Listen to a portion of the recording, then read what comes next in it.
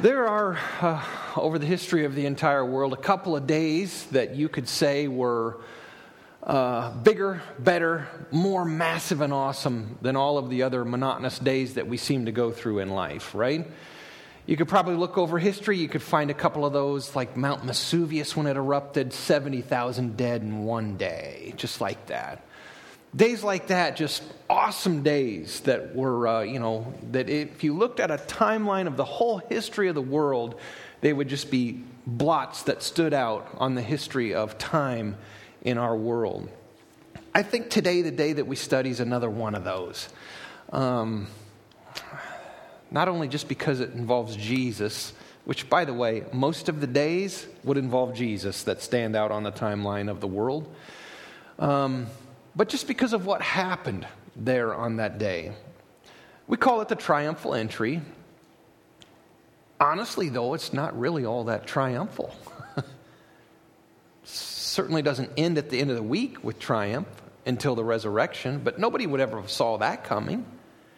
We'll see how Jesus sees through the triumph of the day and doesn't let it sway him at all. But before we look at the day, let's go from the day, just sort of back in time a little bit, just to see everything that's happened that leads up to this wonderful day. Okay? Just a little bit of history.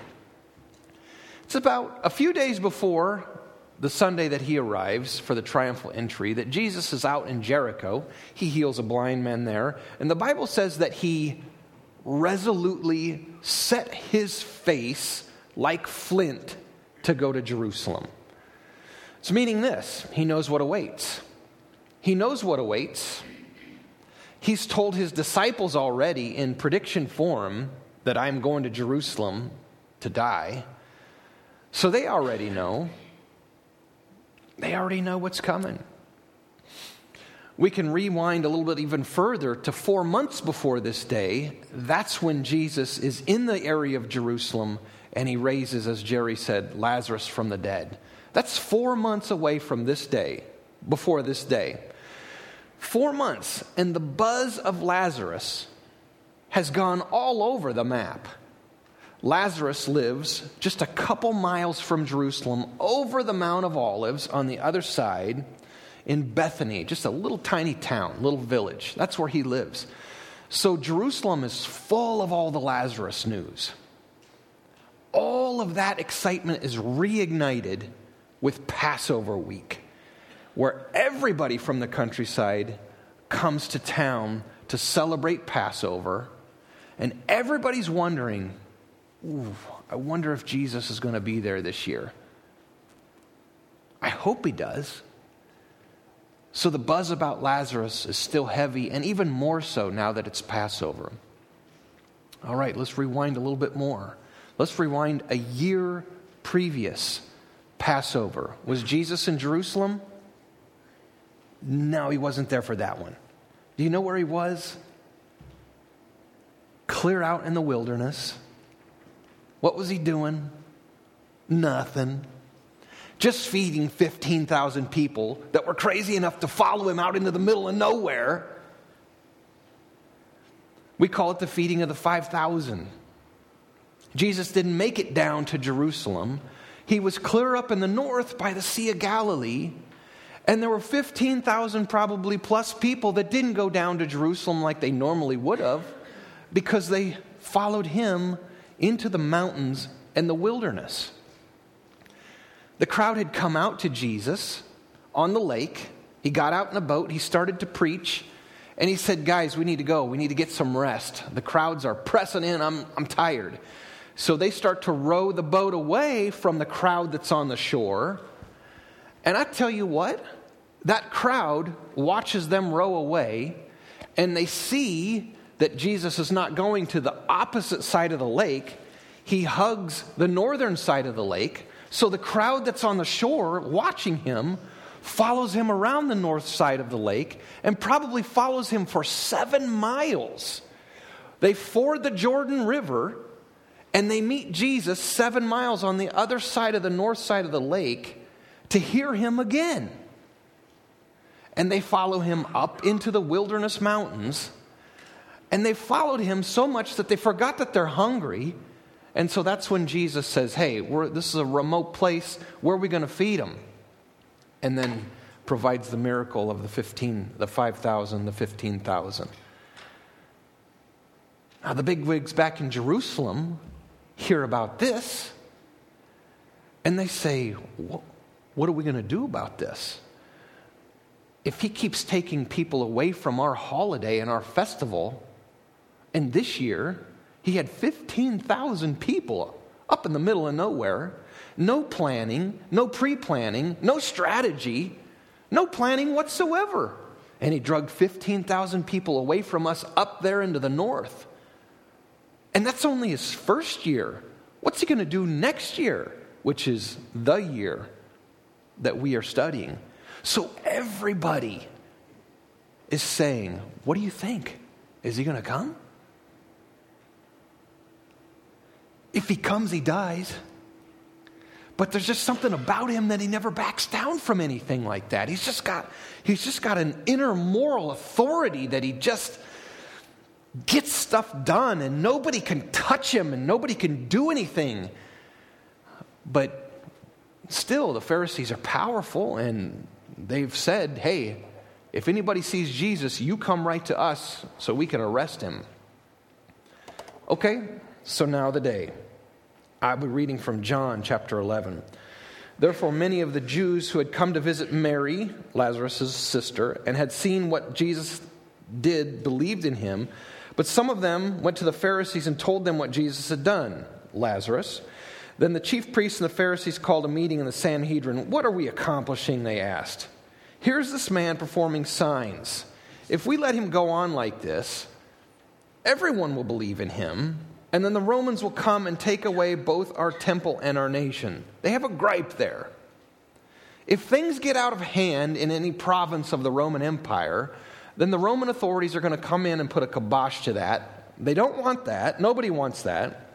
One of them, named Caiaphas, who was high priest that year, spoke up and said something totally ironic. You know nothing at all. You do not realize it's better that for you that one man die for the people than for the whole nation perish. Kind of neat, huh? Did you hear what you just said, Caiaphas? No, he didn't, because the next verse says, he did not say this on his own, but as high priest that year, he prophesied that Jesus would die for the Jewish nation. And not only for that nation, but also for the scattered children of God, to bring them together and make them one. So from that day on, they plotted to take his life.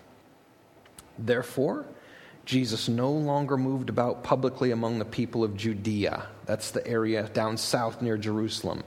Instead, he withdrew to a region near the wilderness to a village named Ephraim, where he stayed with his disciples. That was 4 months ago. So for those 4 months, Jesus is out of sight, because it all has to happen this week to fulfill all of the amazing prophecies that Moses had written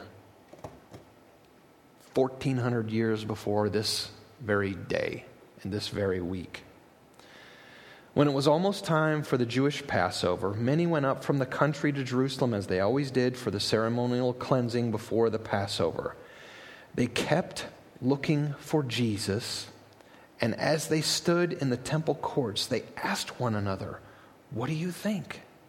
Is he coming to the festival at all?" But the chief priests and the Pharisees had given orders that anyone who found out where Jesus was should report it so that they might arrest him. All right, there you have it. I know it's just printed words on a page, and it's hard to get the whole entire story, but that's our purpose today, is to get this story in our bones. The buzz about Passover this year is not about lambs. It's not about good food. It's not about being in wonderful Jerusalem and seeing the buildings and being around everything that's going on. This year, it's this. Is Jesus going to be here? But it's not because I want to see Jesus. It's because I want to be in on all the action and see the fireworks. And so in that, in their smug, dysfunctional way, wanting to be a part of all the news and wanting to be in and on all of the action, they try to manufacture it on their own. And Jesus sees right through it. Meanwhile, John says, a large crowd of Jews found out that Jesus was there. He's come to Bethany at Lazarus' home, not only because of him, but also to see Lazarus, whom he had raised from the dead. People from the countryside have heard about Lazarus. They want to see this. They want to go right up to him and ask him, is it true? So the chief priests made plans to kill Lazarus as well. I don't know how much sense that really makes. For on account of him, many of the Jews were going over to Jesus and believing in him.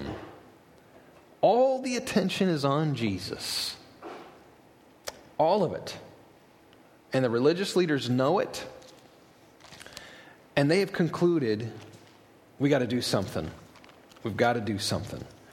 So them, in their power, try to wield that power and say, you must tell us if he's here. Because it's the only thing on their mind as well. This ain't going to be no regular Passover. Not even close. I wonder if parts of them are saying, I hope he's here so he doesn't take people away from us. I hope he's here so we can finally maybe get our hands on him. But they do fear him. All right. So he's with Lazarus on the other side of the mountain. And you know the story about the donkey? He sends them into the next village to get a donkey, and that's what he's going to ride over the Mount of Olives, down into the Kidron Valley, and then enter Jerusalem that day. So he gets on this donkey, and word gets out. He's coming. Somebody who saw him on the other side of the Mountain of Olives has run into Jerusalem and started to spread the word that he's on his way for the day. And this is where the story gets interesting. When he came, this is Jesus, near the place where the road goes down the Mount of Olives. So he's summited the mount. He's headed down into the valley that leads up to Jerusalem on the other side. When he came near that place where the road goes down the Mount of Olives, this whole crowd of disciples began joyfully to praise God in loud voices for all the miracles they had seen. For all the miracles they had seen. So here's what happens. Word gets out in Jerusalem. Jesus is on his way to the city. So the crowd that would normally stay in the temple courts for the festival, the celebration, the eating, and what have you, exits en masse the city itself, takes the horrible, rigorous walk through the Kidron Valley and up the Mount of Olives to meet him there. I have walked there. It is a long walk. It is a tiresome walk. When you walk down the Mount of Olives into the Kidron Valley, it's the type of walk where your toes get jammed into the front of your shoes and they hurt and you don't want to take another step. And that's going downhill, the easy way. This crowd has come out, went into the Kidron Valley, and they are on their way up and all the way up on the Mount of Olives to meet Jesus. One man from clear up north in the sticks. This is no normal Passover. If not in Jerusalem, they're not in spending money. If not in Jerusalem, they're not in there doing what they should be doing. And that's celebrating what God would want them to celebrate and spending money, just like every other Passover. But they have left for the one man. And what do they say? As Jesus crests that mountain, the war whoop goes out. And they start to scream, yell, and praise God. What do they say? They say Hosanna. You know what that means? It means save. Basically just means save. Now, are they really asking for Jesus to save their soul like you and I would know? The next thing they say is, blessed is he who comes in the name of the Lord. Blessed is the King of Israel. So they're trying to make him king there, put a crown on his head. They're asking him to save them from their dysfunctional life. They're asking him to save them and go up against the authority of the Pharisees and the Sadducees, which they're tired of. They're asking him to save them from all of the political junk that's going on, be it Rome or the Pharisees and Sadducees. They're basically just saying, God, change my life and make it better. Okay? Put yourself in the saddle on the donkey, and you're Jesus. And you have a whole crowd of people that have come out to see you. What would be your response? Hey, this is pretty good. Everybody likes me. I want everybody to like me. Everybody thinks I'm hot stuff. I'm front page of the newspapers. I'm everything right now. But yet you have a throng of people saying, Jesus, please help change our life circumstances. We don't like poverty anymore. We don't like Rome anymore. We don't like the Pharisees and Sadducees. We just don't like. We don't like. We want. Save. But it's all couched in celebratory honor. You're the king, Jesus. Save. Change our circumstances. We're so mad at the Pharisees and Sadducees, so tired of them. Ruffle their feathers. Stir up the storm. Give us something different. We are so bored with life. Make it happy and fun. You're the king. You raised Lazarus from the dead. You fed the 5,000. You can do anything, Jesus. Save us from the lives that we don't like. Some of the Pharisees in the crowd said to Jesus, Teacher, rebuke all these people. Rebuke your disciples. We're going to get in trouble here. Jesus says, I tell you, if they were quiet, the stones themselves would cry out. That's a neat thing to say to them. Moral authority, right? The Pharisees and Sadducees can do nothing with that throng there. If they were trying to do something, the throng would attack them then. So it's a perfect scenario leading up to the perfect day on Friday and the even more perfect day on Sunday. Jesus sees right through it, though. You could go back a couple of years in Jesus' teaching ministry, and he did something weird as well when all the crowds were coming out. The Bible tells us that he began to speak to them in parables. Sometimes I think we make a mistake when we see parables as a teaching aid that Jesus used. They really aren't that. They are that to you and me because in the scriptures we get to see how he defined them and explained them and what they meant. But when Jesus spoke to those crowds in parables and changed things up that way, he was specifically trying to shroud his message from them because they were just coming out to see the show. It's exactly what they're doing here. Jesus is not going to give the throng what they want.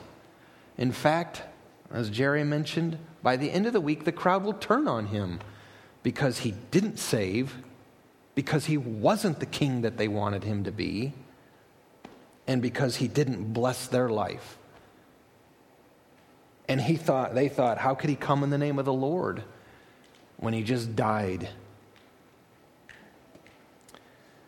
So Jesus knows all of this, and this is why we see this. As he approached Jerusalem, he's still on the donkey, and saw the city, he wept over it. And he said, if you, even you, had only known on this day what would bring you peace, but now it is hidden and shrouded from your eyes. The days will come, Jerusalem, when your enemies will build an embankment against you and encircle you and hem you in on every side. They will dash you to the ground, you and the children within your walls. They will not leave one stone on another, because you did not recognize the time of God's coming to you. What do you mean that you're recognizing it? They called him the king. The palm branches are out. We've lined the road in a huge, massive parade. We've come out to meet you. How do we not recognize? You didn't recognize because you put Jesus and God in your own box. How often do we do this? Oh, maybe almost every Sunday. We gather together as a crowd to celebrate, to worship, to learn, to go through all of the motions.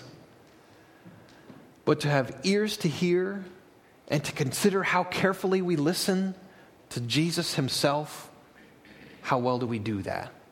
We are one of this crowd all too often. I know that I am. Here's another example of the way Jesus saw things.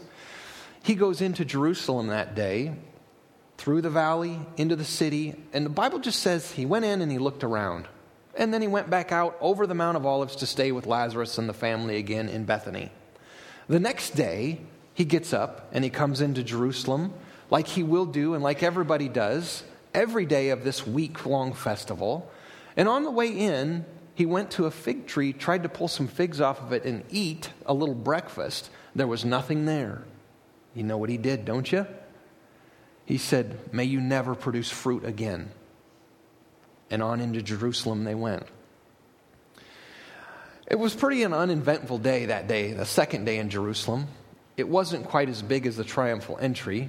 Jesus just walks in by himself this day. There's no crowd welcoming in. But they're probably looking forward to him coming in. And he goes in and he ransacks the place. Turns over the money tables, the changers, all of the money racketeering for the festival. He just turns it over and makes a mess and a chaos out of the whole temple courts. So, he's not giving the Pharisees and Sadducees what they want. And then on the way home, on the next day when they come back into Jerusalem, they see that fig tree has completely withered. Completely withered.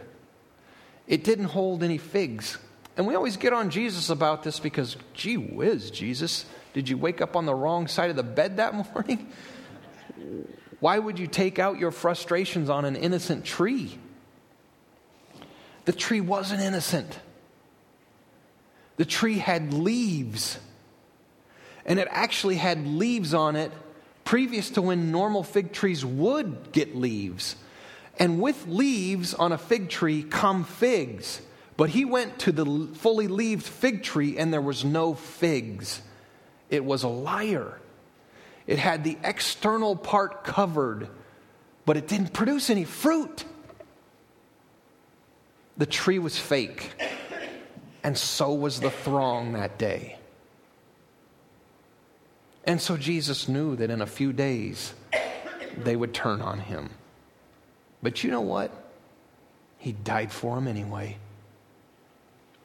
And you, when you come in church and you got all your best clothes on and you put on your Sunday smile, eat a donut, a cup of coffee, and talk with all your Christian friends, we cover the outside pretty well. But do we produce the fruit? Are we true and true all the way through? It's a scary thing to think that Jesus can see right through us. He can. It's a very scary thing. It's also a very scary thing that the women and the children within their walls will all be dashed to the ground, that one stone will not be left on another of our fair city on which we invest and bank on everything. The enemies will come, they will encircle us and hem us in so that we will all starve. And if you know the history of the day when that happens, women begin to boil their children to eat them. Why? Because you did not recognize the time of God's coming to you. It's kind of just a pesky problem that Jesus and God have. They try and they try and they try. They give life, they create life, but the life doesn't recognize them. He that was in with God at the beginning, everything was created through him, but then when he went and came to the created, they did not recognize him at all. And then, when they even try to manufacture all of this and they make a parade for him, he still sees that they don't recognize him for who he truly is. This day, as great as it is, illustrates the horrible problem that humanity has. And you and I are one of those. Our horrible problem is that we don't know God. That we don't know God's will for us. That we don't have an understanding of who he really is. And probably that's because we don't know love. And he is love. It is probably also because we're very unfamiliar with the spiritual side of ourselves. And he is spirit. We don't know God the way we should. Thankfully, gratefully, he is full of mercy and full of grace, and he'll die for us anyway. Amen? God, we give you the praise for the very fact that you die for people who do not recognize you. While we are still sinners, that's when, in your love, you choose to die. When we don't deserve, you still die.